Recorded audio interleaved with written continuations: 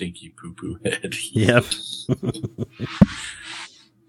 This week's Major Spoilers podcast goes out to Andrea Orth, who doesn't think that Steven is a stinky poo-poo head. This one's for you! The Major Spoilers podcast covers news, reviews, and of course spoilers, and goes into details about the topics discussed. So if you haven't read, listened, or watched the items we talk about, you might want to come back later. I'm Matthew. I'm Rodrigo. And I'm Steven, and you're listening to the Major Spoilers Podcast, the podcast for pop culture and comic fans. In this issue! So, Wraithborn, I got nothing. The podcast is on the air or something. Hey, I started drinking a half hour ago.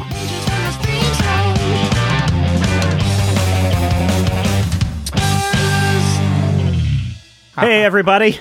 Welcome to the Major Spoilers Podcast.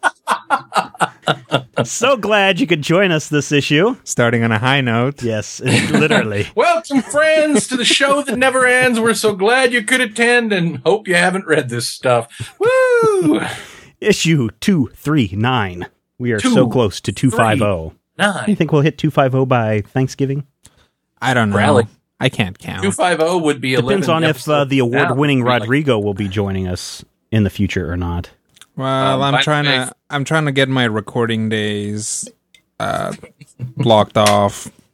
But Fake Rigo called. He wants his gig back. yeah, The award-winning Kansas Association of Broadcasters winning Rodrigo. that's right. Yay! I won 12 Congratulations. KAB awards once. Yeah, they do kind of give those away at the curb. Like if you show up to the event, they give you a first place promotional campaign. I kind of feel like Charlie Brown in this whole thing. Matthew's like, I got 12 KAB awards, and Rodrigo's like, I got 47 KAB awards. What'd you get, Steven? I got a rock. Yeah. I have one KAB award. Woo! So we're all award winning. Ooh. That's right. Yeah, some Let's of get us the more news. than others. Let's get the news. Some big news this week. Not as big as last week when the major announcement of Wildstorm shutting down and all that other fun stuff. We've got Bob Harris named the EIC of DC Comics. Vampirella decides to put on pants. And who will direct the next Superman movie? Let's spin that wheel of destiny and see where we land this week. Dragonstorm.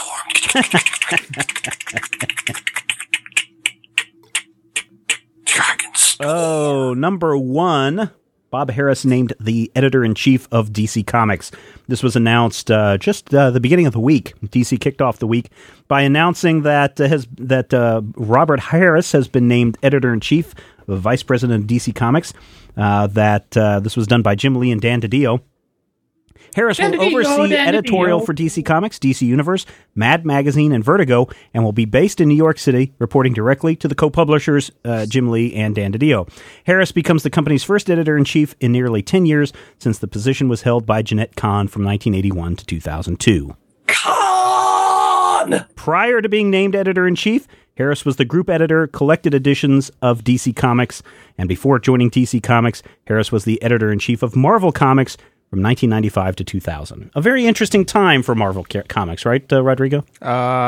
It's kind of when I got into Marvel Comics, and of course, And when I got out. yeah, and of course, like every time I get into something, it was apparently the worst time ever, according to everyone else. But I liked it. Okay, Matthew, what was going on between 95 and 2000 for Marvel? Well, 1995 was the creation of something called Marvolution. From 61 till about 94, Marvel had one central editor-in-chief and one central office. Under Marvolution, they had 5 editors-in-chief. Don't you put that Marvolution on like cracked elbows and chapped lips? Yeah, exactly. At Marvolution, but the 5 editor-in-chief thing fell apart quickly, and Bob Harris ended up becoming the overall umbrella editor-in-chief, and we got to see things like the Avengers needing a Shi'ar Wolverine X-Men character, and don't get me wrong, there was a lot of stuff going on during that time frame that was good. That was when they launched Thunderbolts, but it was also when they launched Rob Liefeld's Captain America. That was when they did the excellent John Ostrander Hero for Hire series, but it was also the point in time where Spider-Man was initially a clone, and we were introduced to Carnage and Venom and all those other ass clowns. So Your mileage may vary on this one.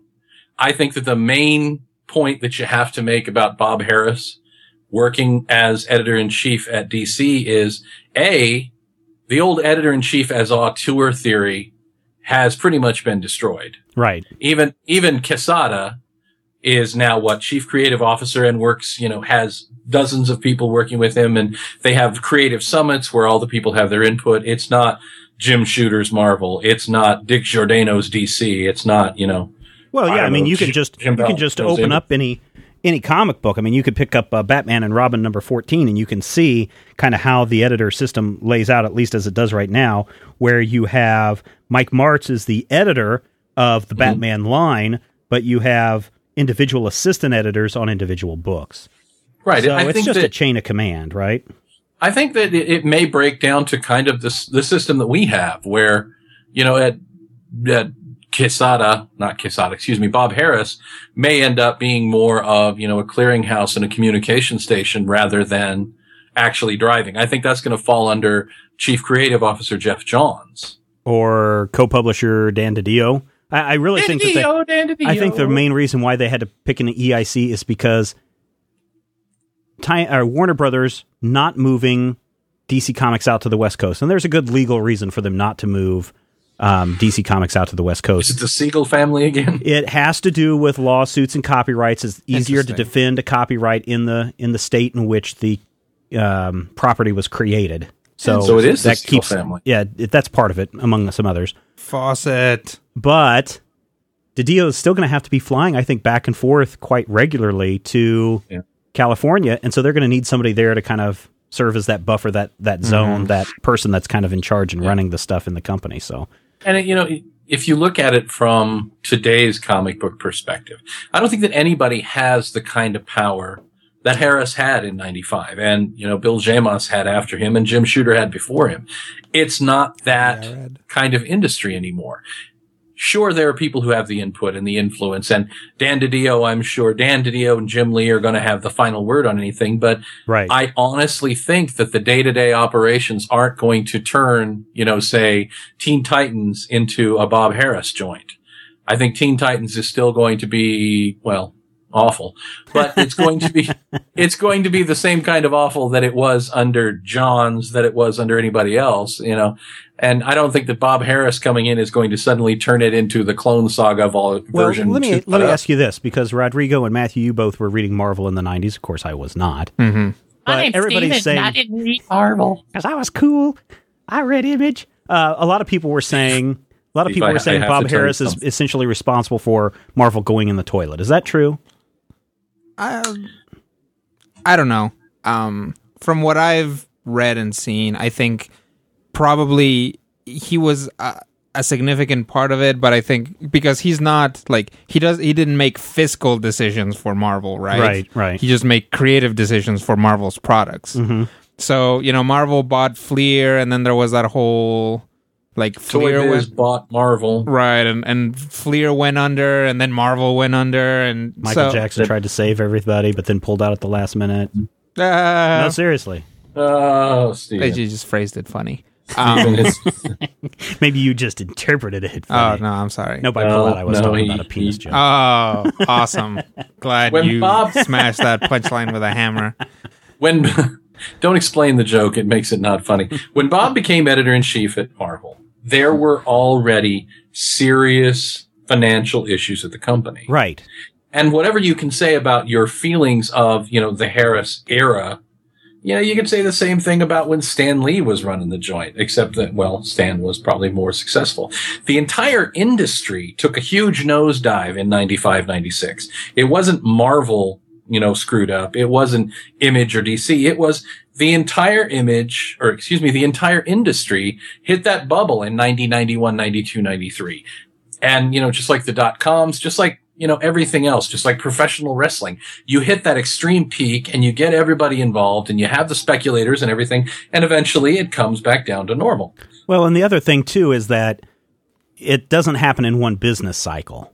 It was a couple business cycles. So what I see as the big problem for Marvel and DC was the fact that Image was born in the 90s. Yeah. And, of course, the speculation in the variant cover market. And we're seeing a lot of variant covers return now. But by the time by the time Image reached its peak and the bubble started to burst, you had about a year or two of this coasting before the floor dropped out. Yeah. And that would have been that 95 through 2000 And I think period. it is that where people are like looking at this and it's like, hey, you know, all of this stuff that we're doing to sell more comics is actually undercutting into, hey, where'd the floor go? Bam. Yeah, Exactly. Well, and then I'm going to do something that I don't usually do. What? In this Sing? show. No, I sing a lot. You're going to say, I've got 2 Oftentimes- points to make. Point 1, point 2, the end. No. Shut your hole.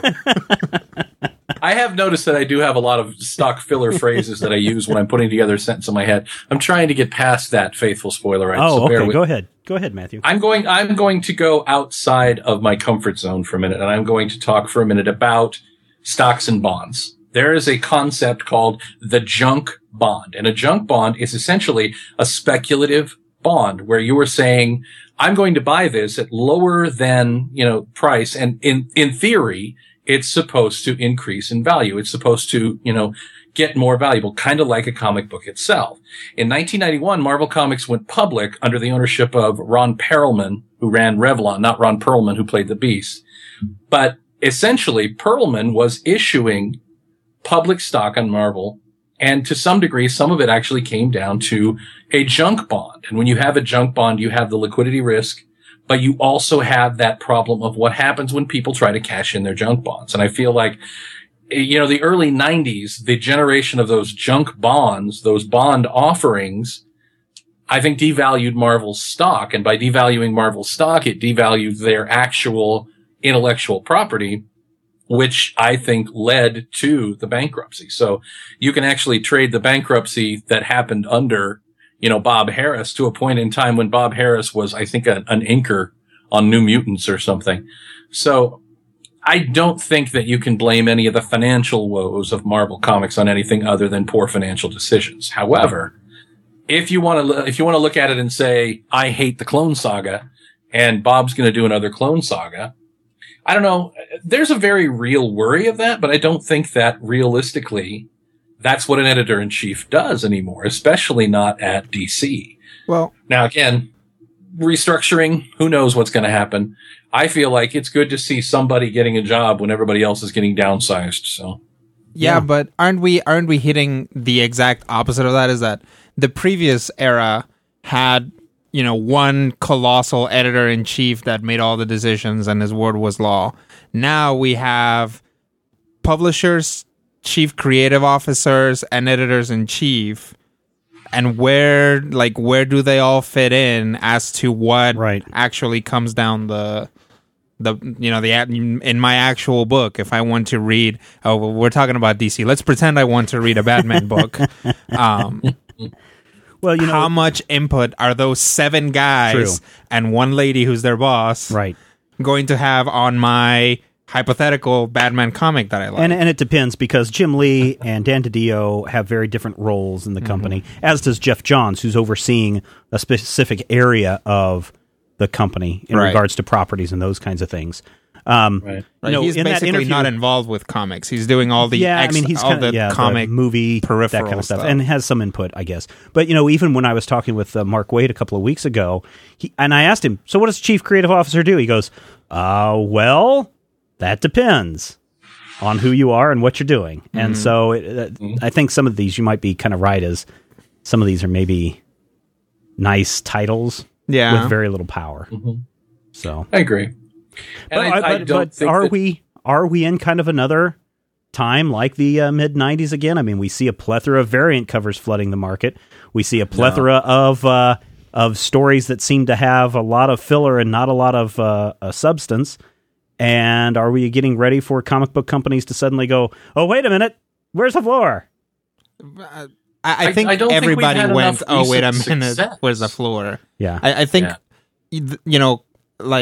hobbies and random things started to crash in the 90s, things that got overflooded. Right. But in general, things were okay economically in the 90s. Mm-hmm. Right now, the current crunch on comics is the same crunch that everything has. Right. So all of the crazy strategies that we're seeing comic book publishers come up with are in response to the general economy being bad, which I think in the end makes for a bigger cushion, because nobody expects you to be capitalizing on those bazillions of dollars going into of expendable income if nobody has any expendable income. Right. The comics industry is bleeding to a degree, but certainly not to the point where I would say the real imminent possibility of collapse in the next 6-8 months is there the way it might have been in 94, 95. But, it's also worth looking and stressing that we can't really predict these things. My thought process is comics really can't completely crash because they haven't gotten a peak. There hasn't been a sufficient peak in several years for us to have a huge valley from. Now, again, that's from the perspective of, someone looking at it and saying, in my experience or in my, historical belief. So there's always that possibility that 1929 could hit the comics industry and it would be something, completely unprecedented and unheard of, Have you guys ever played impossible? Have you guys ever played Pai Gow Poker? Nope. Is that the game where you go on the Oregon Trail and sometimes people get dysentery and die? No. That would be the Oregon Trail. No, Pai Gow Poker is a card game very similar to poker. Is a twist on poker. It's really fun. I like it a lot. Except it has Pai Gow in it. Well, yeah. But the dealers call it the slow burn game because no matter what, even though you may win occasionally, and there's a lot of times where there's a draw and you don't lose your money. Over the long haul, everybody's losing their money except for the house. And I kind of feel like maybe that's what's happening with comics is, we're not seeing a sudden drop, but we're seeing a slow burn in the decline of overall readership. So I hope it changes around. Hopefully Bob Harris in his new position as EIC can do some fantastic things over at DC Comics, and we'll find out within the next year what he's been able to do. And although, realistically, I think it's more going to be like 3 years before we can judge what he's done. But it will be nice because we are familiar with what he did as editor-in-chief in Marvel, so it'll allow us to make jokes at least for a while. Like, hey guys, you know what Batman needs? We need another Batman book, except this Batman is a clone. We will call him the Scarlet Bat. And he will wear a torn-up basketball shirt over his bat costume. That's so last year. He's actually got to wear one of those little emo shirts. I thought we already had the Batman of Zur-En-Awe storyline go on. You can comment on this story and a whole lot more over at majorspoilers.com. Just do a search in our search engine for Bob Harris, EIC of DC, and you will find it. You'll also find a lot of other great content over at Major Spoilers, including Matthew's most recent retro review looking at Superman and Shazam. And what is Thunder? Captain Thunder. I'm sorry, what does Captain Thunder have to do with all this? Captain Thunder is in the book. Shazam is not. But he's on the cover, isn't he? Throwing things? Oh. No, that's Captain Remember, Thunder. kids, if you want to know more about why Captain Thunder is not Captain Marvel, www.majorspoilers.com. If you click under columns, you won't find it. But if you click under reviews and you look for retro review, Steven, I need a retro review column, please. Do we not have one of those? Nope. No, reviews you took just it go. away. Well, we can add one of those if you are properly tagging everything with a retro review. Then we can Awesomely, I am. Excellent. All you can hero also histories and retro reviews will be tagged as retro reviews. Yeah, just tag them as retro reviews. Also, if you're over there and you would like to win some very groovy prizes, including a 75th edition or 75th anniversary DC Direct Starro action figure. We've got one sitting here in the studio right now. It's eyeing Rodrigo, looking at his delicious brain. If you'd like to win one of those, if you'd like to win an iPod Nano, all you have to do is enter the Major Spoilers costume contest. Send us about 4 or 5 pictures of yourself inside your costume.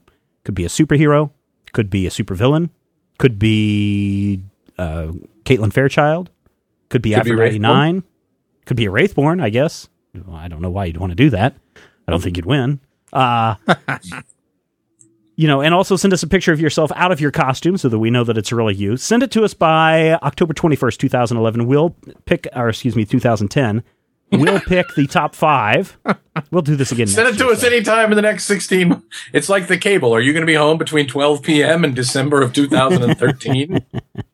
Get it to us by October 21st. We'll narrow it down to 5, and then we'll let you vote on who will win this prize package. Prize package worth, I don't know, something like $200 and some. So Wow. Quite a prize package. Head over to majorspoilers.com. Look on the right side, the right column. You'll see the Major Spoilers Contest 2010. Enter today. Do click and enter today. And I've gotten actually more women enter this year than men so far. And right above that, you may see something that says make a donation. If you accidentally click that won't hurt our feelings either. Yeah, we're doing this show for free. We do this every week. All of the shows that we do at Major Spoilers are absolutely free at this time. But, it does cost us time, effort, energy. A lot of people comment about how great Critical Hit sounds. A lot of people comment how great, technically, this show sounds. Mm-hmm. A lot of people love when we make the silly voices and make with all the other stuff. That's right. We actually we bought a silly voices filter. That's true. Here, watch. Here's Matthew's regular voice. Say hello, Matthew. Hello, my name is Matthew. And now I can push this button that says Fake Rigo. Hello, my name is Matthew. See what it does? Amazing. It is amazing. You should push the torque button. No, you can talk like that.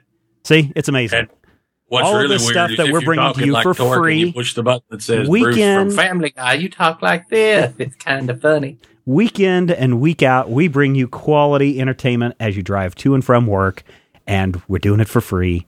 And maybe if you'd like to get your name read at the top of the show, like Andrea Orth or Andrea Orth, all you got to do is just click on that Make a Donation button. Donate $10 or more. We're not preventing you from donating more. And there are some of you out there who do donate quite a bit, and we do appreciate that. Yep.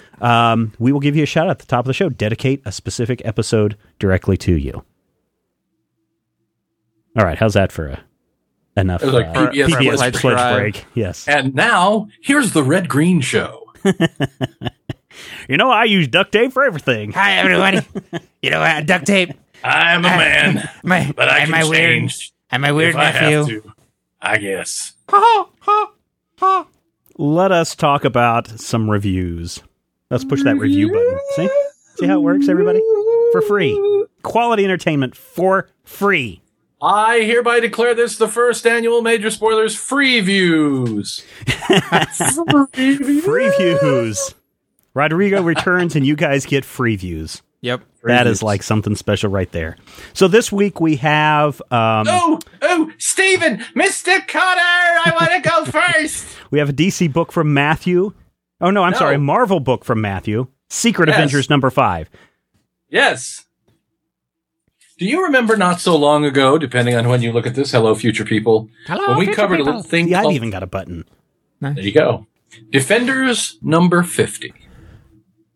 Defenders number 50. Defenders number 50 in our retro review, David Anthony Kraft doing his magnum opus, Whatever Happened to Scorpio. Oh, I remember that one quite fondly. During the Scorpio storyline, you remember how Scorpio, who was secretly Nick Fury's big brother Jake, had the Nick Fury LMD following him around, and he used the power to give this creature, this robot LMD, the mind of his brother Nick Fury. You remember any of that? Are you with me here? No. I think any of this ringing a bell? So. No. Okay.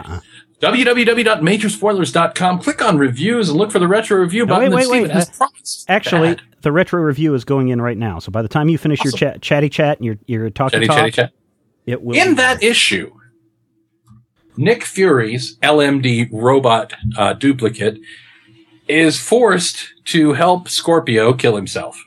What? And for the ensuing 40 years, no one has actually said, hey, I wonder what happened there.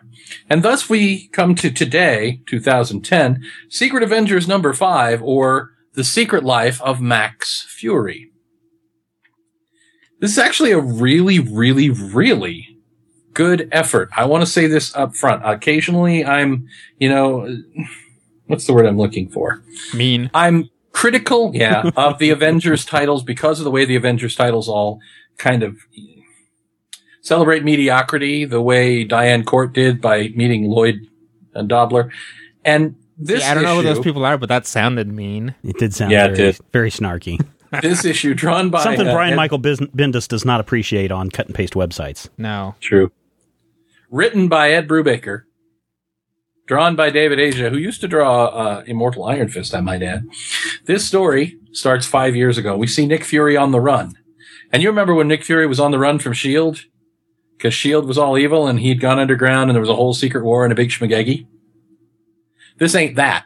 But Nick Fury is on the run, and he's finally caught and captured by the agents of S.H.I.E.L.D. And Nick Fury is dragged into S.H.I.E.L.D. headquarters, where he's clubbed on the head and pistol whipped by Nick Fury. What? Thank you. You should pick your cues up. You guys are good. And in the today portion of the story, someone finally says, yeah. In the first 4 issues of Secret Avengers, we find that the evil guy, the dragon guy, is working with Nick Fury, or someone who looks exactly like Nick Fury. And we see the backstory that explains how the LMD and Scorpio fought the Defenders, and in Defenders number 50, in 1970 whatever, Scorpio killed himself and left an LMD, an android that thought it was Nick Fury. This android was taken into custody by S.H.I.E.L.D., and they tried to study it and figure it out. But since it had all of the mind and all of the skills of Nick Fury, it would periodically bust out and go on the run, and S.H.I.E.L.D. would be forced to catch this fake Nick Fury again. Awesome. So there's and what does Nick Fury do when Nick Fury gets out? He goes and he busts up Hydra cells. So every time this android busts out, he goes and he shoots up a bunch of Hydra cells, or he takes down, agents of AIM. And Nice. of course, S.H.I.E.L.D. picks him up and locks him up. A year later, he busts out and he makes a run for it. He's fighting like Ultimatum and all the faceless agents, basically being, pretty sort of marvelous like Nick Fury himself. Mm-hmm. And it finally comes to the point where Nick Fury in the present explains to Captain America, or Steve Rogers, Commander Rogers, that he finally decided to have the android destroyed. And Steve has given him the stink eye. And Nick is like, what? It was a friggin' LMD. And Steve looks at him and he's like, you're talking to a man who's had 2 good friends who were synthetic life forms. It's actually a very cool moment. That's, by the way, the Human Torch, the original Human Torch and the Vision. Nonetheless, it turns out that rather than being destroyed, the Nick Fury LMD android was actually pulled in by some evil guy and has been working for the last couple of years for a group called the Shadow Council.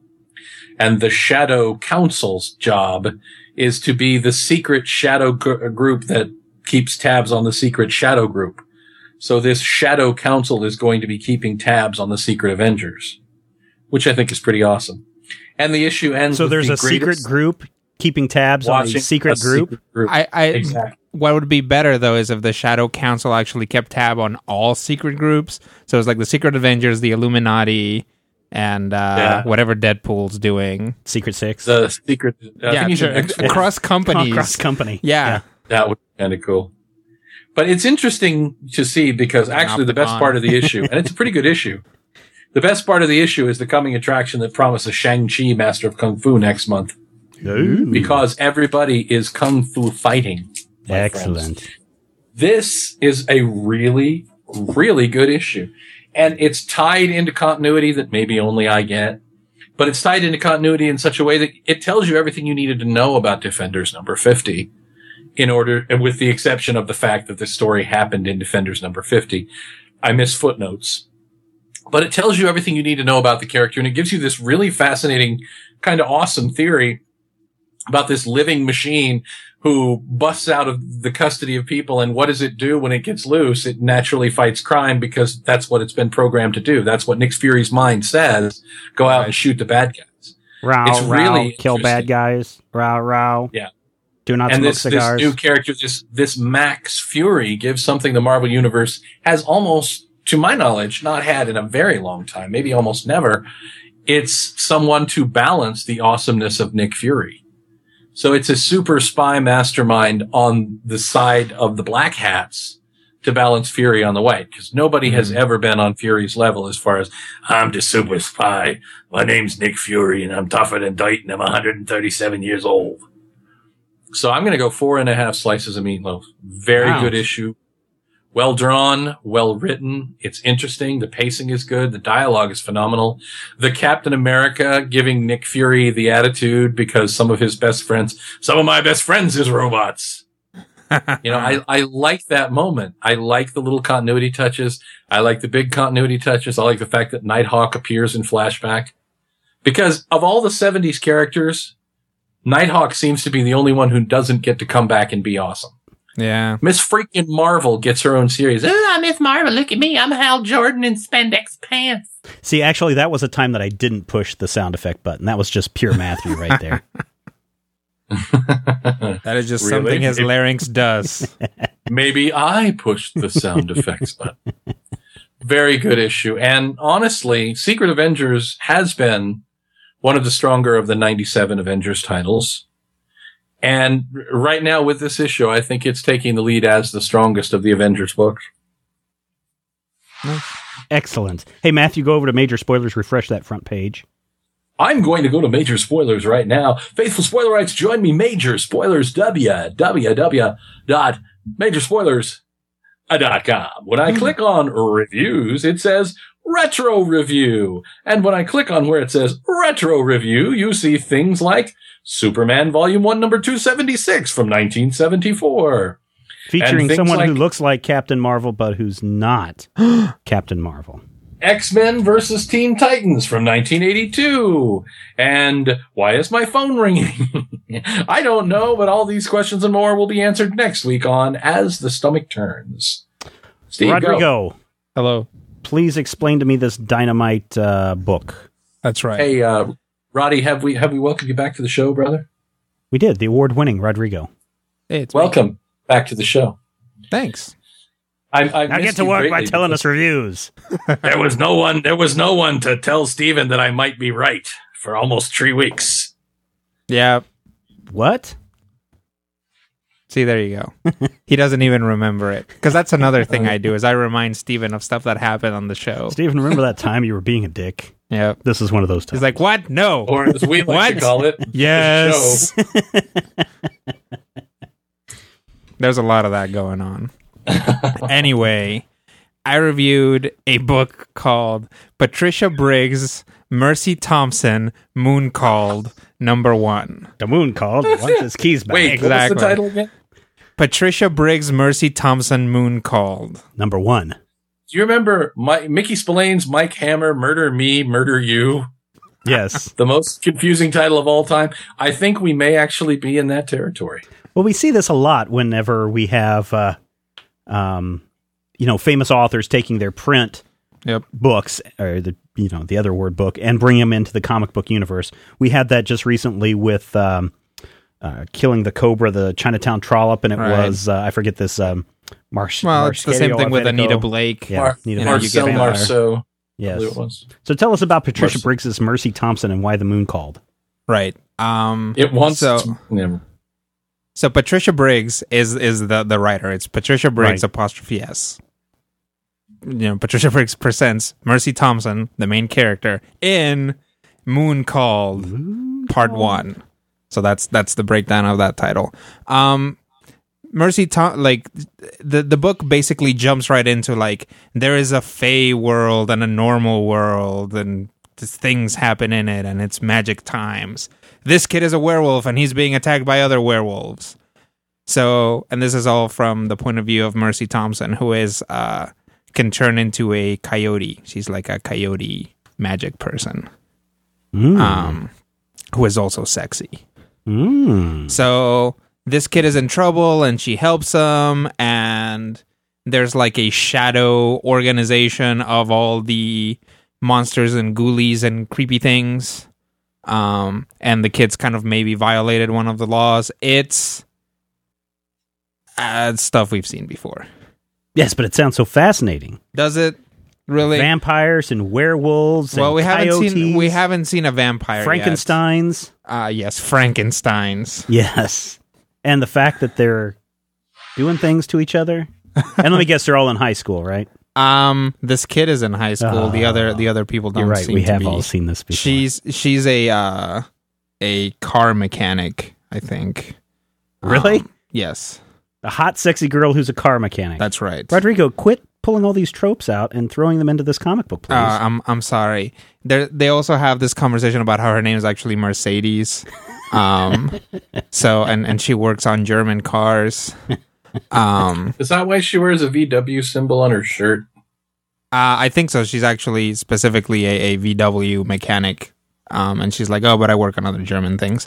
But, and it's it's interesting, and like there's a mystery there, and you're supposed to want to know more about this world. But I have at this point seen so many things that are like, below the shadows of this world exists another world that is full of all those myths that you think you know, but you don't know. And you know what? I don't care. I really just don't want to know anymore. The art is fine, although at times when odd angles are introduced, it seems a little shaky. As long as you're looking at the characters dead on, they're fine. When you get an overhead view, the perspective of it, it's like kind of like you're seeing through a fisheye kind of thing. Like, yeah, characters don't have the right perspective at times. Like, you should be looking at the top of their heads on their shoulders, but they're kind of standing up straight, so it looks like they're in an incline kind of thing. It's, right. Sometimes it's not the greatest. So I'm looking at the Wikipedia here. Yes. Mercy Thompson series. Mooncalled is the first book, released in 2006. Followed by Bloodbound, Iron Kissed, Bone Crossed, Silverborn, and River Marked, which apparently comes out this spring of 2011. Ooh. So apparently it's popular enough to spawn 1, 2, 3, River 4, Phoenix. 5, 6 books. Yeah, Right. 6 books in this series. Rivertown. Yep. I would give it probably 2 slices of meatloaf.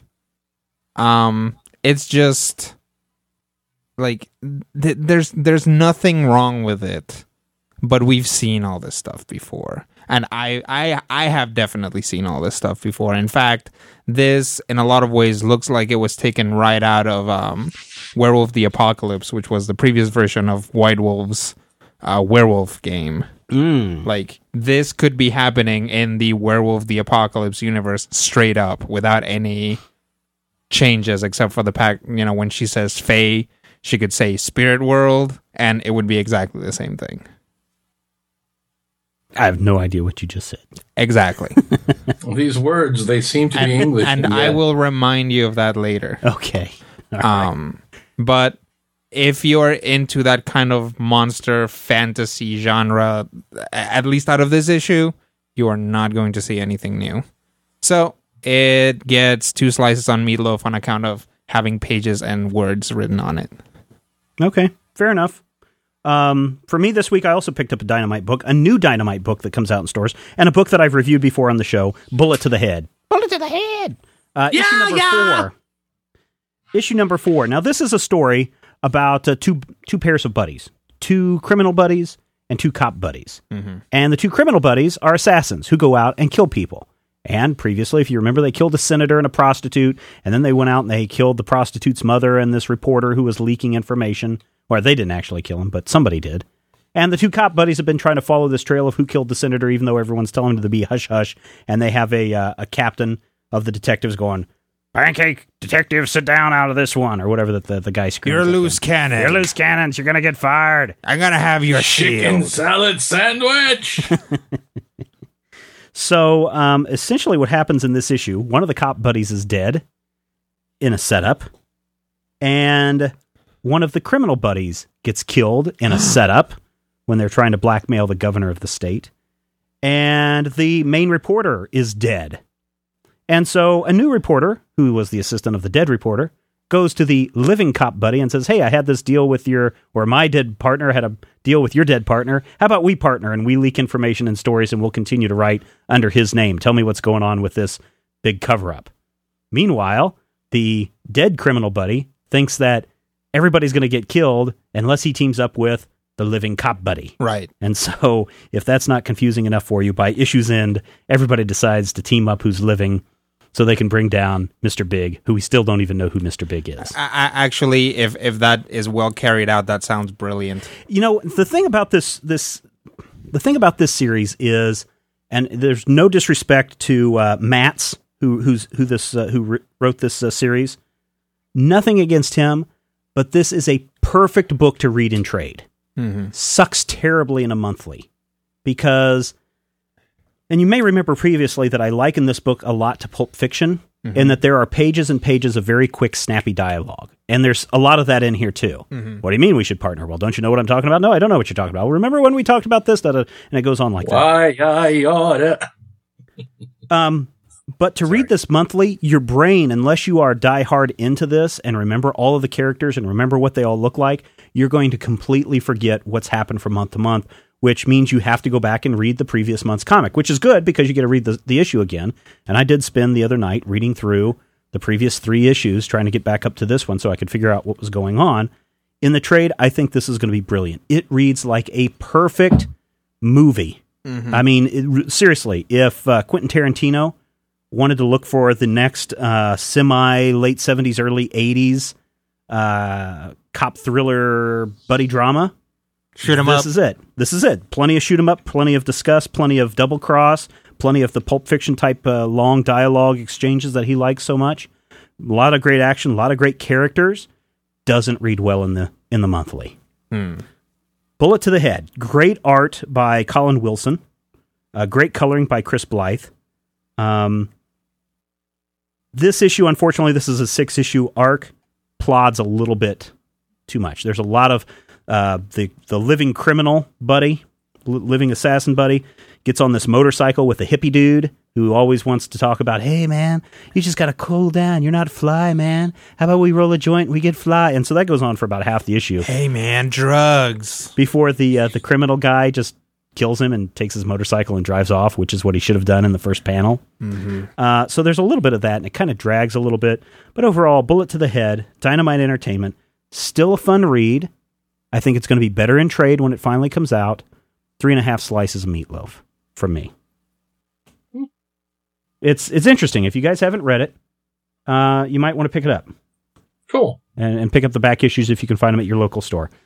Not something that's on a digital comic at the moment, or at least not day and date release digital comic, unlike what The Walking Dead currently is doing with Image Comics. And I would expect in a comment that was made, I posted an article today, kind of an opinion about how I'm not going to buy the print version of Walking Dead anymore. Because I got an iPad, Matthew.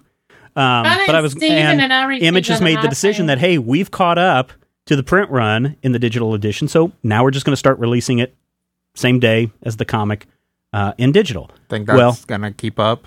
I think it will, at least for a time. Then, about an hour after I posted mine, another website posted an interview or an article about the same topic, about Image Comics' decision, and they quote Robert Kirkman, who says, I want all of my comics to be digital day-and-date release. Invincible is only 2 months behind the print, so I would bet in about 2 months, by the end of the year, we'll see Invincible also getting digital day-and-date release. So it's interesting. Now, I haven't been following the latest of either of these titles. Has Kirkman caught up with his own schedule? I don't know. He did say he was going to have, I think he's pretty much released a book every month. I do know that there were a couple of times in the past year that there were 2 Walking Dead books a month, so I can't tell you if he's caught back up to where he needs to be or not at this point. They hit their promise of on time in 2009, but I think there have been some delays in 2010. Okay. I can tell you, Rodrigo, if you haven't been reading Walking Dead in the last year, you can pick up the Walking Dead series and have no problem. I don't want to spoil anything, but these zombies. Yeah, they're zombies, and as is always with this arc, which makes it aggravatingly predictable, we get a reprieve and everything looks happy and great with the world, and then, what happened to the floor? Yep. And then zombies, so... Oh, the floor turned to zombies! Oh! How awkward! Yes, exactly. I'm walking on dead people, perhaps. Why not? Anything else, gentlemen? Conservation of mass is very strange in this world. Anything else in regards to reviews? I know that when I want a review, I go to majorspoilers.com and I click on the review tab. And if you're so inclined, you can use the new drop-down under the review tab. And pull on the retro reviews, or what we like to call comics that I actually remember. I can give you an additional bonus review of Metroid Other M for Wii. Oh, yeah? Real quick? Go ahead. 2 minutes. So, like, run, pew, pew, pew, pew, pew. Click, run back to the other room. Now the door's open. Pew, pew, pew, pew, pew. So I'm enjoying it. Are you still a girl? Yep. All right. And that is one annoying thing, and now you asked me a question, so I have to go into it. The voice acting for the main character, who has never had voice acting before, is pretty terrible. So she comes like a character who was always very stoic because she never talked. And who to a certain degree allowed you to put whatever you wanted into the character's personality is now kind of a whiner. So I think for a lot of diehard Metroid fans, that game has ruined Samus for them a little bit. For me, I don't care. I don't actually care that much about the storyline of things. I just want to shoot bug aliens. So because they're different from me. That's just hurtful. Well, in the Japanese version, it's voiced by Ai Kobayashi. I'm trying to find... Jessica Martin is the one who does the voice in the American edition. Right. So you say she's not very good. Interestingly, that or the directing is terrible, and the dialogue is very bad. Interestingly, this is Jessica Martin's first entry in the IMDb. So maybe her first actual role ever. And, you know, I mean, Natalie Portman, great actress. You give her... you have her directed by Lucas and given that dialogue, and she sounds like a potato trying to backwards engineer speech. So she sounds like a wind-up soap actress. Exactly. So maybe it's not her because the dialogue is very awkward at times. Yeah. But maybe it's the translation? No, if it was just a straight up translation, it would be awesome because she would be screaming about how a winner is her. A winner is me. And how many Funtime Metroid boom boom laser crash. Okay, fair enough. How many slices? I'll definitely give it 3.5 slices of meatloaf. All right. It is just, for if nothing else, it's Metroid flavor, like, but a relatively easy Metroid, so really? it makes it easier for me to get into like it because I've never flavor packet to put on your ramen. Kind of. It's kind of Metroid for dummies, and all right, I'm going to love this game. As I have when it comes to video games, the relative intelligence of an actual Metroid. Yeah. This game is definitely helping me out. All right, cool. All right, so there you go. People who keep insisting that we include more gaming reviews. There's a video gaming review. There's one. Pow. Metroid, the other M. Bonus material. We should have included that as the paper That's right. podcast. Get that extra bonus. I'm sorry, we shouldn't talk about that yet. Oh, I'm sorry. Hey, let's talk about the major spoilers. Pow! Also known as... It's time for the millions in attendance and the other millions wandering around, shuffling and banging on the doors, hoping to eat our living brains. No! It's time. Hailing from Transylvania, standing 750,000 strong with the sharp teeth and the widow's peaks and the glaven, they are the vampires. And they talk like this, and we don't know why. So their opponent, hailing from that guy, a crashed satellite from outer space. I don't believe that actually happened, by the way. Hailing from George universe. Romero's brain. 750,000 of them. Yes, they'll hang around the mall just like Mars? They do now. Yes. They are the zombies. I always wondered why no one ever had a superhero called the Zombie. Actually, I think there wasn't there? I think there was. I know that there was Ghoul in Ultra Force. There was Tales of the Zombie. But Tales of the Zombie was black and white magazine. It wasn't like a superhero book. It was like Deadly Hands of Kung Fu with zombies. Right. But Tales of the Zombie had an actual character, right? Like a main character? Yes, his name was Simon Garth. Right. Yeah, it's kind of like how I guess it's that weird nebulous area where, you know, what's his name? Jack Russell doesn't actually go by, oh, hello, I'm werewolf by night. Yes. Right.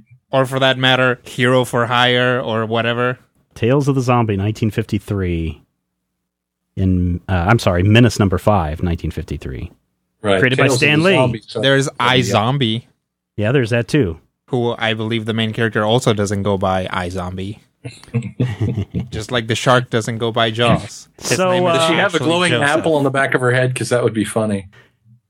Only when she's asleep. It just seems like, and I know we've gone on about this before, it just seems like a company Zombies latches onto this are played. Concept. Zombies. I'm so tired of zombies. Let's spread zombie love across all of our books as much as we can. Gross. And beat it to death, right? I don't want you now- to spread any kind of love across my books. You can keep your love to yourself. Then we In fact, you might as well just hide your love away. Yes. Then we have vampires. Mm-hmm. You know, the new thing, it starts out in X-Men, but I just get this feeling. Then we have, what is the new not Tomb of Dracula. Is that what the new Marvel series is? Tomb of Dracula? Curse of Dracula. Curse of Dracula, whatever it is. We got a new Dracula series going on. Return of Now Dracula. we're starting to get all these variant covers featuring our favorite Marvel heroes as vampires. I get this sinking suspicion that we're going to see vampire explosion all over the Marvel universe. You know who I miss? What? Blackula. 1972, wasn't that when Blackula came out? I miss Blackula. Because Blackula was awesome. 72. Nice. I love that movie. It was great. I had this book about movie monsters when I was like in second grade. And it's like Frankenstein, Wolfman, this will tell you what Mummy, kind of all parenting this stuff. I had And then there growing was this up. whole I think I chapter was on Blackula. 7 when I saw a double bill of Scream Blackula, Scream, and Shaft in Africa. Yes. And I love them movies. They was great movies. Oh, yeah. So, getting back on topic, our poll this There's week... a topic? Apparently. Okay. Poll this week is, which Marvel monster do you prefer? Because one of them at some point, the bigger fear is not that we're going to have Marvel vampires explode all over your face, but we're going to have Marvel zombies versus Marvel vampires Stop talking! explode all over your face. So, if you had to choose a Marvel monster, Matthew, which one would you prefer? Stop Marvel talking! zombies or Marvel vampires? Leave me alone. I'm curling into a fetal position and hiding under the couch. And it's not from the monsters. Oh, you're that's terrible. This one's actually simple for me. Okay. As much as I like the image of a red-eyed vampire thing, Yes. Marvel zombies. They may have gone back to the well a few times too often, but if you go back and you sit down and you read Marvel Zombies #1, and you Excellent just look series. at, and you look at issue 1 where the heroes come in and they kill and eviscerate and eat Magneto on panel. Yeah. Now it's shadowed in certain cases, but this is clear analogs of characters that we know as zombies, killing and eating probably the most iconic supervillain the Marvel Universe has to have this side of Doctor Doom. And then making me laugh about it. And making me feel bad about laughing about it. And then grossing me out and making me laugh at that and then being grossed out at how funny the gross out was. Marvel Zombies for me, I had to pick Marvel Zombies simply because the original idea was so strong. Even now, they haven't quite milked all the fun out of it. Rodrigo? Let me ask you a question really quick, Matthew. What do you consider as far as, do you look at the Ultimate Comics real introduction of the Marvel Zombies as the first appearance of Marvel Zombies, or do you look at the Marvel Zombies series and say, this is what Marvel Zombies should have been? Well, there's two problems with the first appearance of Ultimate Marvel Zombies in Ultimate Fantastic Four, I should say. Right. One, it takes place in Ultimate Fantastic Four, a book which was canceled and now I've decided retroactively never happened. But all that wonderful Greg Land art. That's the other problem with the first appearance. I think I don't want to be rude and hateful, but apparently I'm gonna. Hey, that whole arc would have been scarier if I wasn't looking to see which porn star he was tracing, and if the sequence where the Marvel Zombies were throwing cars at the regular Ultimate Fantastic Four wasn't so clearly cars traced out of 10 or 15 different ads. Yeah. Oh, look, that's the brand new Dodge Challenger, and the ad is in the same issue. Nice. Greg Land's art can take the fun out of anything. I mean, Greg Land could actually be drawing a comic book called, Matthew gets free money and gets to have sex with 5 porn stars of his choice for the rest of his life. And really, this could happen. And I would kind of go, yeah, I can skip it. All right. Rodrigo, over to you. Marvel zombies or Marvel vampires? Scary stuff, kids, blah. I guess I would, if I had to pick, I would probably go for my own convenience with Marvel vampires, because if Marvel zombies attack, then I would have to plant a bunch of sunflowers and then use that sun energy to plant other flowers to fight them. But if Marvel vampires attack, I would just have to plant sunflowers and that would kill them. I kind of approach this poll of the week, this POW, the exact same way. If I had to be around this, which would I prefer? Marvel zombies are nonstop killing machines, right? Mm-hmm. At least with Marvel vampires, I got 12 hours. I'm going to live at the equator, or someplace where I'm going to have more sunlight than nighttime, and I'm going to stand out in the sun noonday and just thumb my nose. You would have to live here and then travel down to the southern hemisphere. That's fine by me. Make sure all the planes just fly so you're during the day. always in summer. As long as I'm in the sun. Because really, I mean, the interesting thing about the Marvel vampires that really I liked in that X-Men #1 was the fact that one of them is walking around. The issue kicks off with this guy in this full bondage leather gear walking around. He goes in the middle of this square, takes off his bondage gear, and just explodes all over the place. Mm-hmm. And that's how he infects the people and affects. And that's how Steven spends his weekend. Infects Jubilee with the vampire virus. Mm-hmm. And I think that was a brilliant, kind of interesting move. To be quite honest, I really haven't read the other issues in that series yet, so I don't know what's going on. But I think I'd probably prefer Marvel vampires over Marvel zombies. Right. Plus, you've got to figure out how does... I think they kind of talked and justified how Wolverine can become a zombie. Mm-hmm. I'm not sure how they can justify Wolverine becoming a vampire, or how you infect the Thing into becoming a vampire. That's kind of interesting. I got this interesting email. I got this interesting email about 5 minutes after posting after the poll went live on the site. This is from Scott. I hate Batmite. Marvel zombies or Marvel vampires? As cool as the picture of Vampire Ben Grimm is, and how much better a character Frankencastle is than the Punisher, my vote is neither of these stupid ideas. In fact, every time I go to the bookstore, we have no comic book shops within 100 miles, I think the same thing. I can't wait for the morons' Monster of the Month craze to die off. That's from Scott. There are quite a few other comments over at the Majorspoilers.com website. Larry King, who I really got to say, thanks to Larry King, give him a shout out. If you haven't been watching The Want List, at the end of every episode of The Want List, I say, hey, here's a question of the week. Why don't you record your comment and send it in? Larry King has been very consistent with that. That's right. But Larry King says, I've never read either, but I'll give it to the zombies because I want to read the Marvel Zombie 5 trade with Howard the Duck and Machine Man in it. It is good. Moken says, sorry, I can't vote on this. I love the zombies while they were in Ultimate Fantastic Four, but that's about it for Marvel Zombies for me. And I can't stand vampires in all their forms. So my vote is no.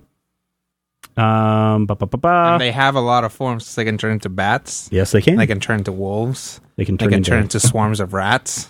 Yeah.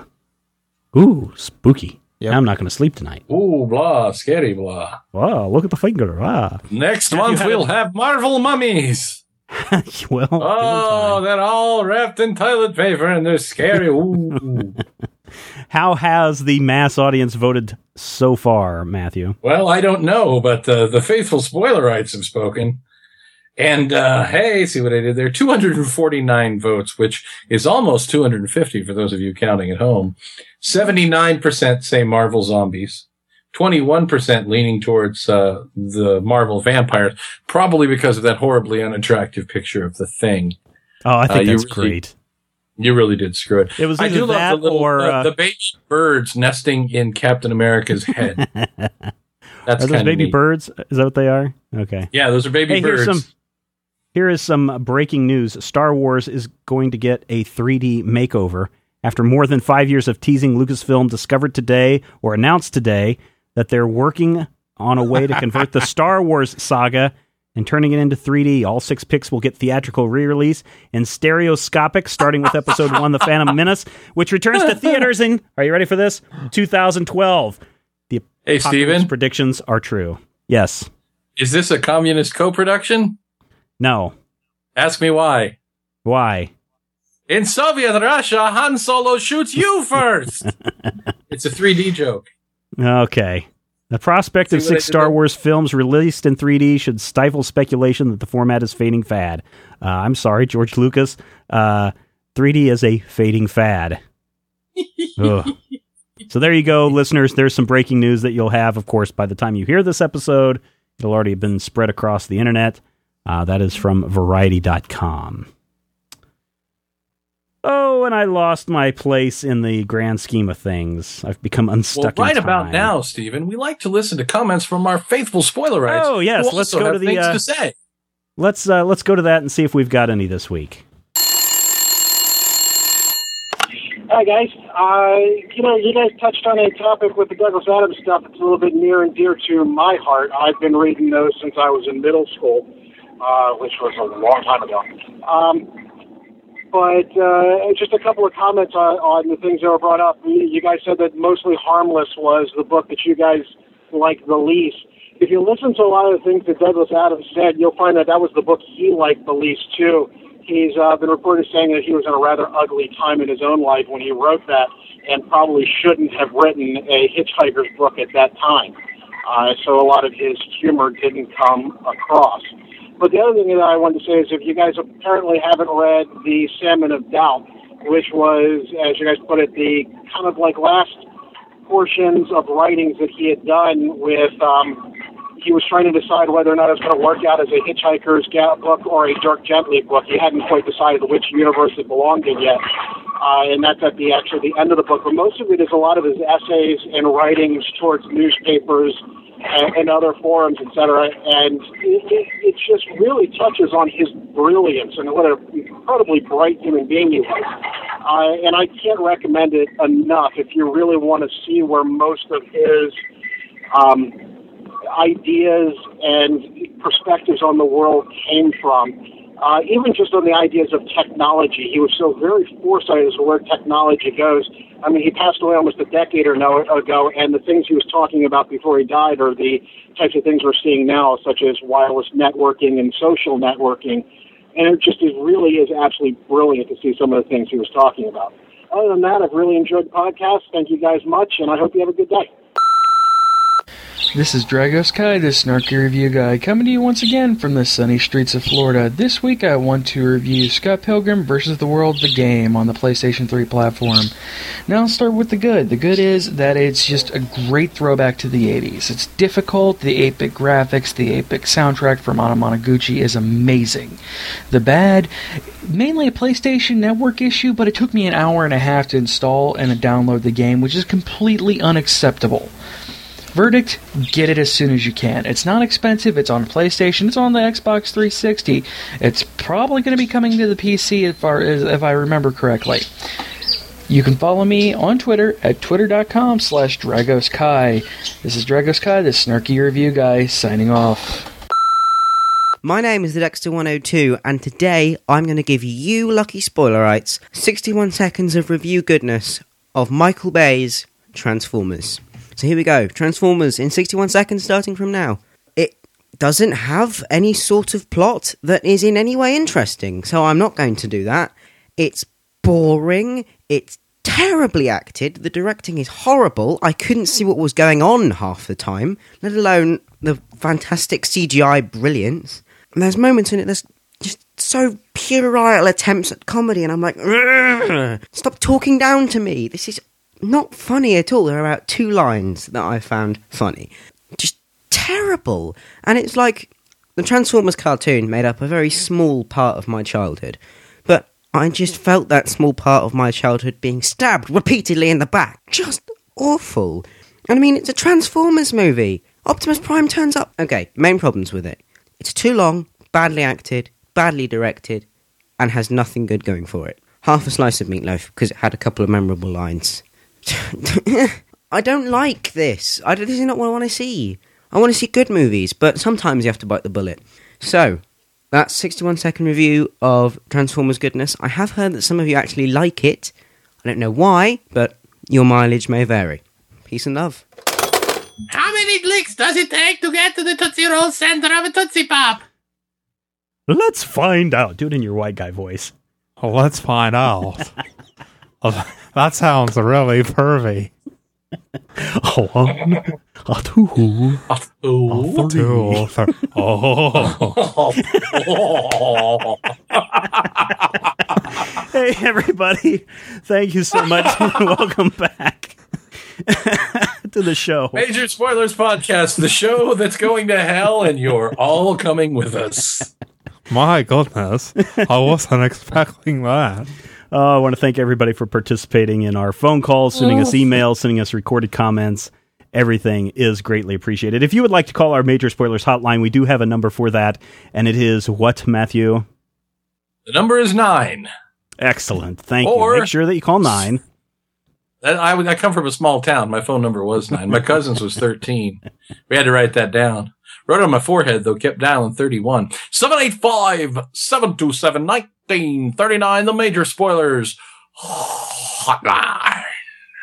All right, so you got a little bit of comedy here. I don't know if the rest of the show is going to be that funny. No. We are going to be talking about... you're number one, Matthew. You're number one. Let's talk about Wraithborn. And it's kind of ironic that we're talking about Wraithborn because this is a book from Wildstorm Comics. Mm-hmm. Collected in 6-issue trade, I believe is what this is. This is the first volume. Rodrigo, please explain this story to me.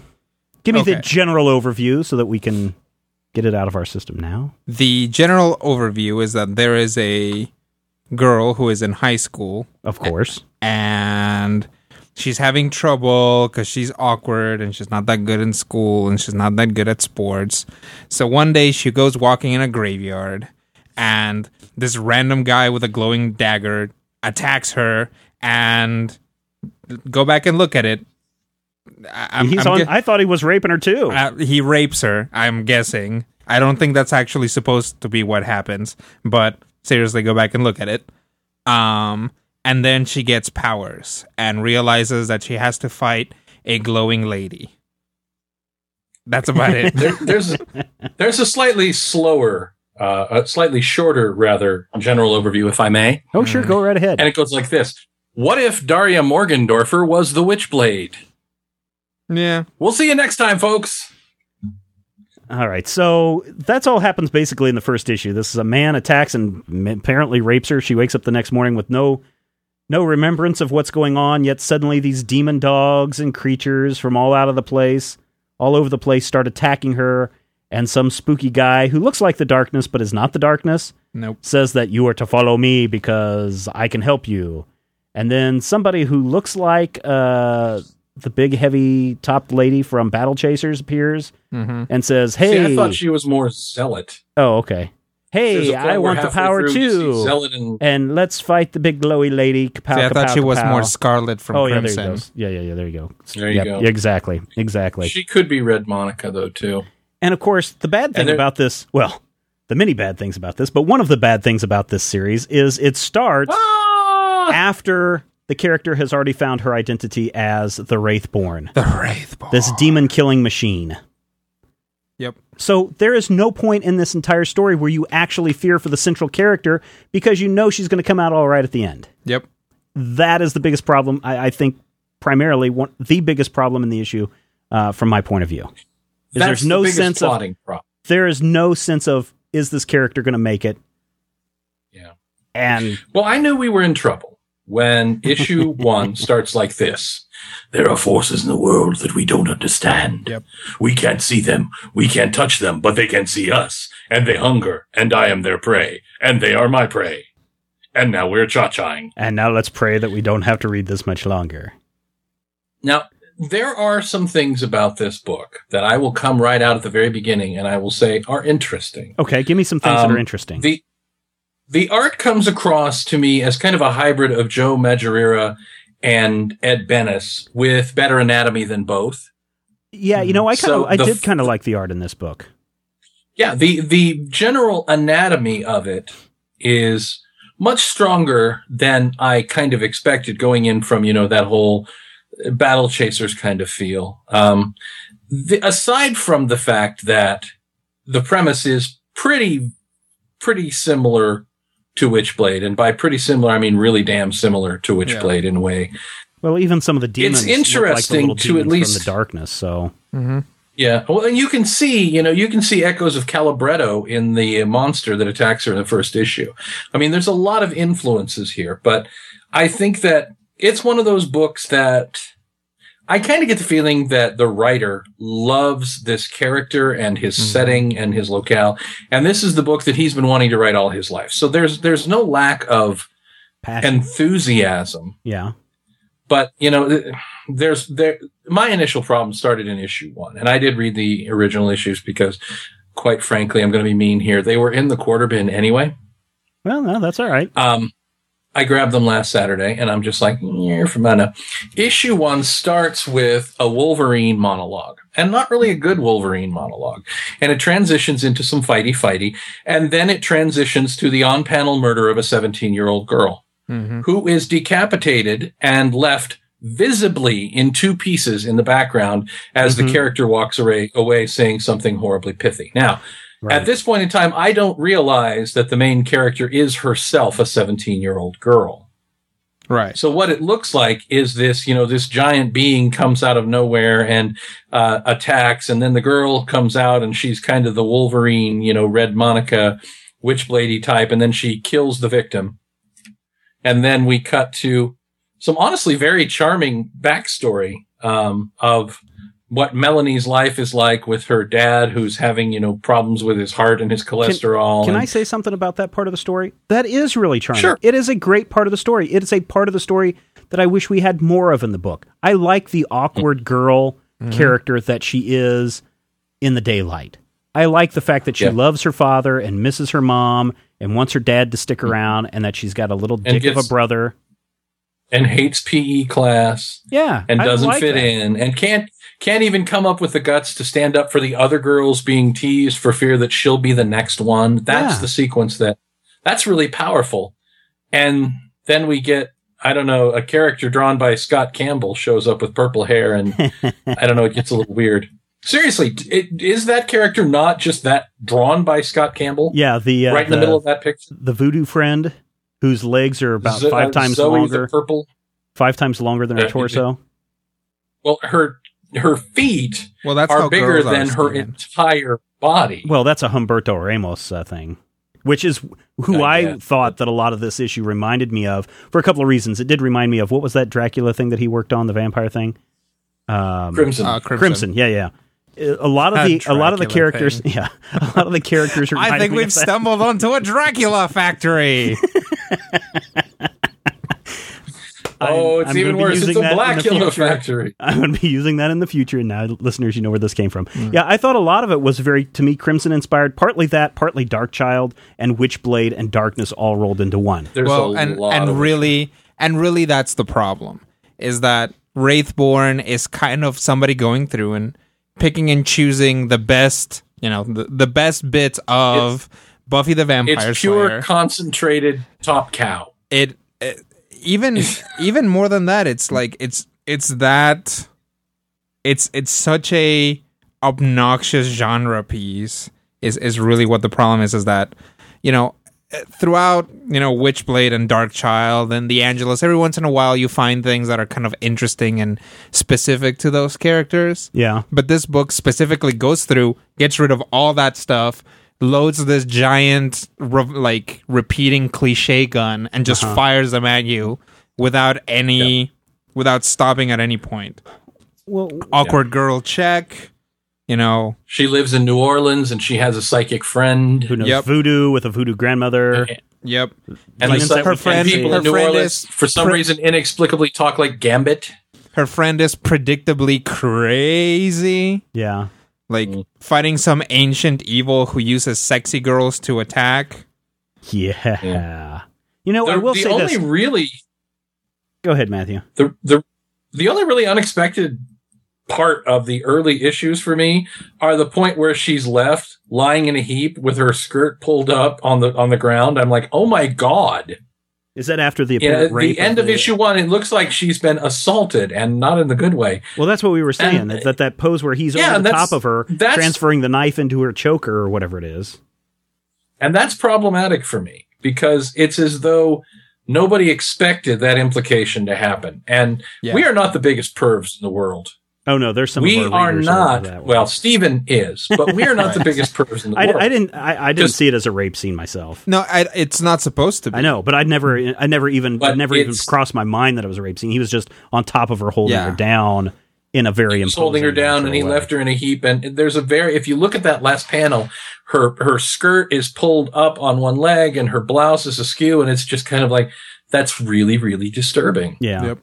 You know, I guess as origin stories go, it's one of the creepier. Yeah, I think and you know what? If it was that kind of book, if it was like, all right, I'm going to do Magic Hottie, but I'm just going to raise the stakes. The only way to pass on the power is to literally violate the other person and get that power across. And this power is all about violence and control and being evil to beat evil things up with evil. But see, that's not how the book comes out. It's not even. Although there is that part where at the beginning where she kills the girl just because she's stupid, and she says, you know, well, and that's the thing. It's like she's not even being evil there. She's just being snarky. Well, and you know, when you get to the end of this volume, you know, she's like, I'm awesome and have become Wraithborn. Like her character arc.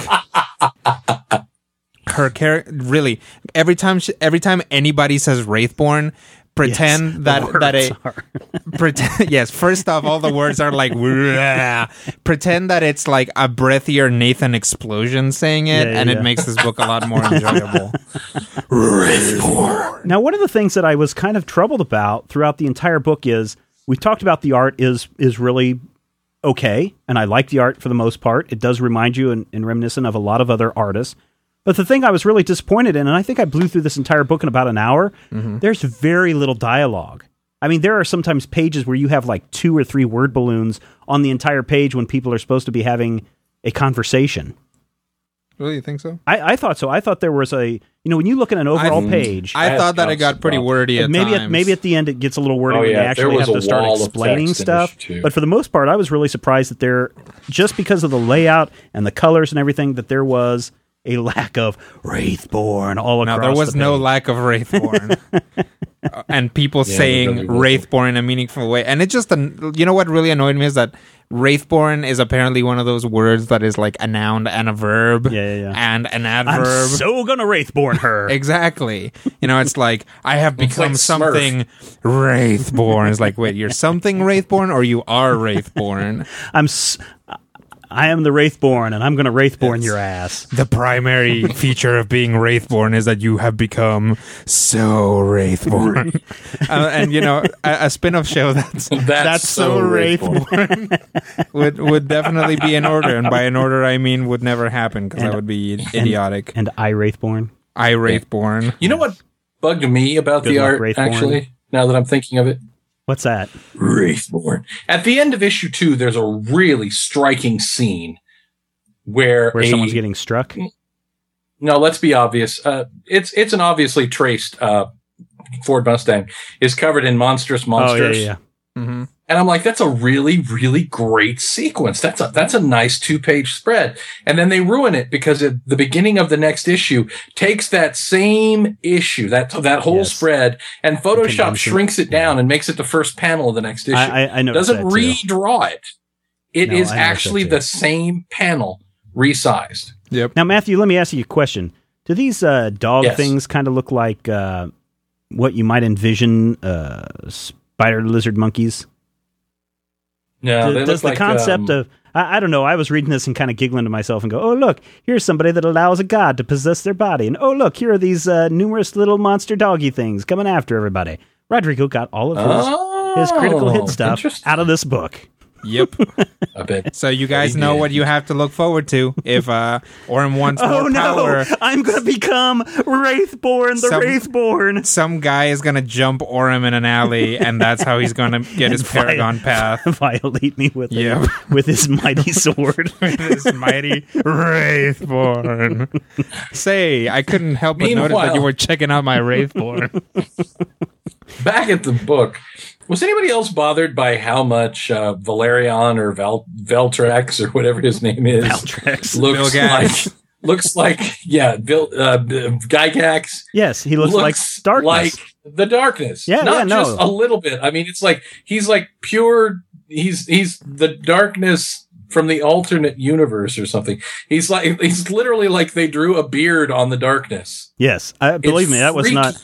It was not lost on me, and and it was something that. And it's funny because, like, when I saw it, I'm like, especially when you see it, you know, in the covers and stuff, it's like, wow, this guy really looks like the darkness. But then when he interacts with her, I'm just like, they should have taken that mask off because you can't even. What's the point if you can't even see David Boreanaz's face? Oh, it's just and there's fighting. That's the problem with this book is that everything is so familiar. Okay, so really let me ask you this then, Rodrigo. Hello. Let's get inside the mind of Rodrigo. I'm going to be inside the actor studio, inside the podcaster studio. All right. So, we'd like to talk to the mayor of town now. Yes, we would like to talk to the person who actually picked this book for the reading list this week. Now, this I noticed on the back there is a price sticker from the local store. What possessed you to buy this book? Well, much like X-Men Supernovas, which we reviewed a while back, I bought this book entirely for the art. Okay. I saw some art that I thought looked very cool, specifically in the, I think, second volume or first volume, the big... the blue lady? Blue fairy queen thing. Yeah. I was like, oh, that's cool. The monster at the beginning, I like how they use that shiny effect on it, but it's not entirely made of that, you know, that kind of thing. I like the colors in this. The coloring in this book is very It's well colored, it's interesting, and if you don't look too closely, the art is pretty good. Sometimes, you know, like you said, the legs are pretty huge, and I hate the design on Zoe, I think is her name, the friend. Yeah. Because it's just like, let's just be wacky about things. But why did I buy it? Because of the art. Then I read it and I thought it was terrible and hilarious. Why did I pick it? Because in the end, and this is part of the reason why I became a dungeon master, a game master, is because to a certain degree I like inflicting pain on other people, and I thought that if you and Matthew read this, then you would suffer an adequate amount. Please make it stop. Hey, the good thing, Matthew, is Rodrigo cannot inflict this pain on us again because there were only 6 issues of Wraithborn ever published. So it's all right here in this first volume, and that's it. Yes. Rodrigo. Yes. If the next words out of your mouth are not, I'm sorry, I made you read Wraithborn, they are very likely going to be, oh my God, my crotch, why did you punch me in the crotch, oh God. Wraithborn. Yes, I'm sorry I made you read Wraithborn. Wraithborn. I won't make you read Wraithborn again. But as soon as I find something else that's terrible and hilarious, I can't promise that I won't submit you to it. I have 3 words for you, sir. Wraithborn. Legion of Substitute Heroes. Yeah, don't make me go to my big guns. Wraithborn was published by Wildstorm under its Wildstorm signature imprint, which replaced the Cliffhanger imprint, which now the Wildstorm imprint is completely gone. Oddly enough, Cliffhanger never had any. And didn't they have Danger Girl? Wasn't that under... Yep. Danger Girl was under... No, I mean, they never had a cliffhanger. I always knew what was going to happen next. Yeah. All right. Anything redeeming in this entire 6-issue volume, Rodrigo? Some of the art is okay. Matthew, same question. There's a part... Well, I don't understand why they introduce Zealot and Grifter and then pull Grifter away like he never existed and he never shows up again. And I don't understand why, the wacky glow-in-the-dark pink-haired girl all of a sudden has a grandmother who's a psychic who has Kane's eyes from the WWE, but for some reason dresses like super nun Jesus woman. And I don't understand why the purple-haired minions, who I believe are actually small onions, look exactly like Zoe, because really the only way to tell the female characters apart is their hair color. And I don't understand why when we first see the main character, glow-in-the-dark giant fairy queen, she has glow-in-the-dark super shiny nipples with like giant rings on them. And I don't understand why at the end of issue 4, the guy gets transformed into like mega damage Wolverine. And I don't understand. Well, the way we've been describing this entire... Are you seriously just going to go page by page and talk about things that don't make any sense? You know what? Because we've already talked about this book. I will tell you one thing that I did like about this book technically should be the most awesome thing in existence because it mashes together everything that we used to love. That's right. There's an awesome You know what else movie. mashes together everything and squashes it like this? Baby food. And there's a reason why I don't when eat you're drunk, baby food tastes pretty good. There's an awesome movie, and I've talked about it on the podcast before. It's called DNA, and it is literally a mashup of every monster and horror-ish movie. It's like they're looking for stuff in South America, and they find this alien thing in amber, and then like they clone it and they take everybody to this complex, and then but the alien thing can turn invisible, so this guy is like in the swamp like putting mud all over himself so that he can fight this invisible monster, and then an anaconda shows up. It's just and that is what Wraithborn is. It's just like everything that's awesome about awesome stories, right, and it just comes out like in a lot of ways just very disingenuous and forced. Final recommendation, Rodrigo. Oh God, stay away from it unless you flip through this and say, oh yes, I really like this art. There are a lot of things here that I enjoy, or I really like this coloring or whatever. There is no reason to read this book. Matthew, it is that bad. Final recommendation. I think that my overall impression was not one of horror, and it was not one of disgust. It was kind of it. Let me put it to you this way: this book is like kissing your sister. You know, sure, she's a hot piece of tail with a blouse full of goodies, but it's just plain wrong. And when you get to the end of the book and she's standing on the rooftops, screaming her heart out, and she somehow transformed from this girl who wasn't a girl, and all of a sudden, I am Wraithborn. And somehow she's generated, I think the Wraithborn power also gave her a tremendous rack. Oh, yeah. Because all of a sudden Melanie's entire body changes in the last thing. And the girl who looks like Red Monica also looks like the Magdalena. Yes. And I could go on for days and days about the things that are wrong with this. And I want to say I try to be, not to be a dick, because I know that people who create these books come to Major Spoilers and want to see what we have to say. And I don't want to be a dick, but there's no reason to read this book. There is literally no reason to read this book. If you like Witchblade, all of the stuff that is Witchblade here is done better in Witchblade. And I know that means that I've admitted to reading Witchblade. You know, if you like darkness, there's darkness. I will just do this for you, Matthew, if you want. Just, it's derivative, and it's not even derivative of the same sources in a consistent manner.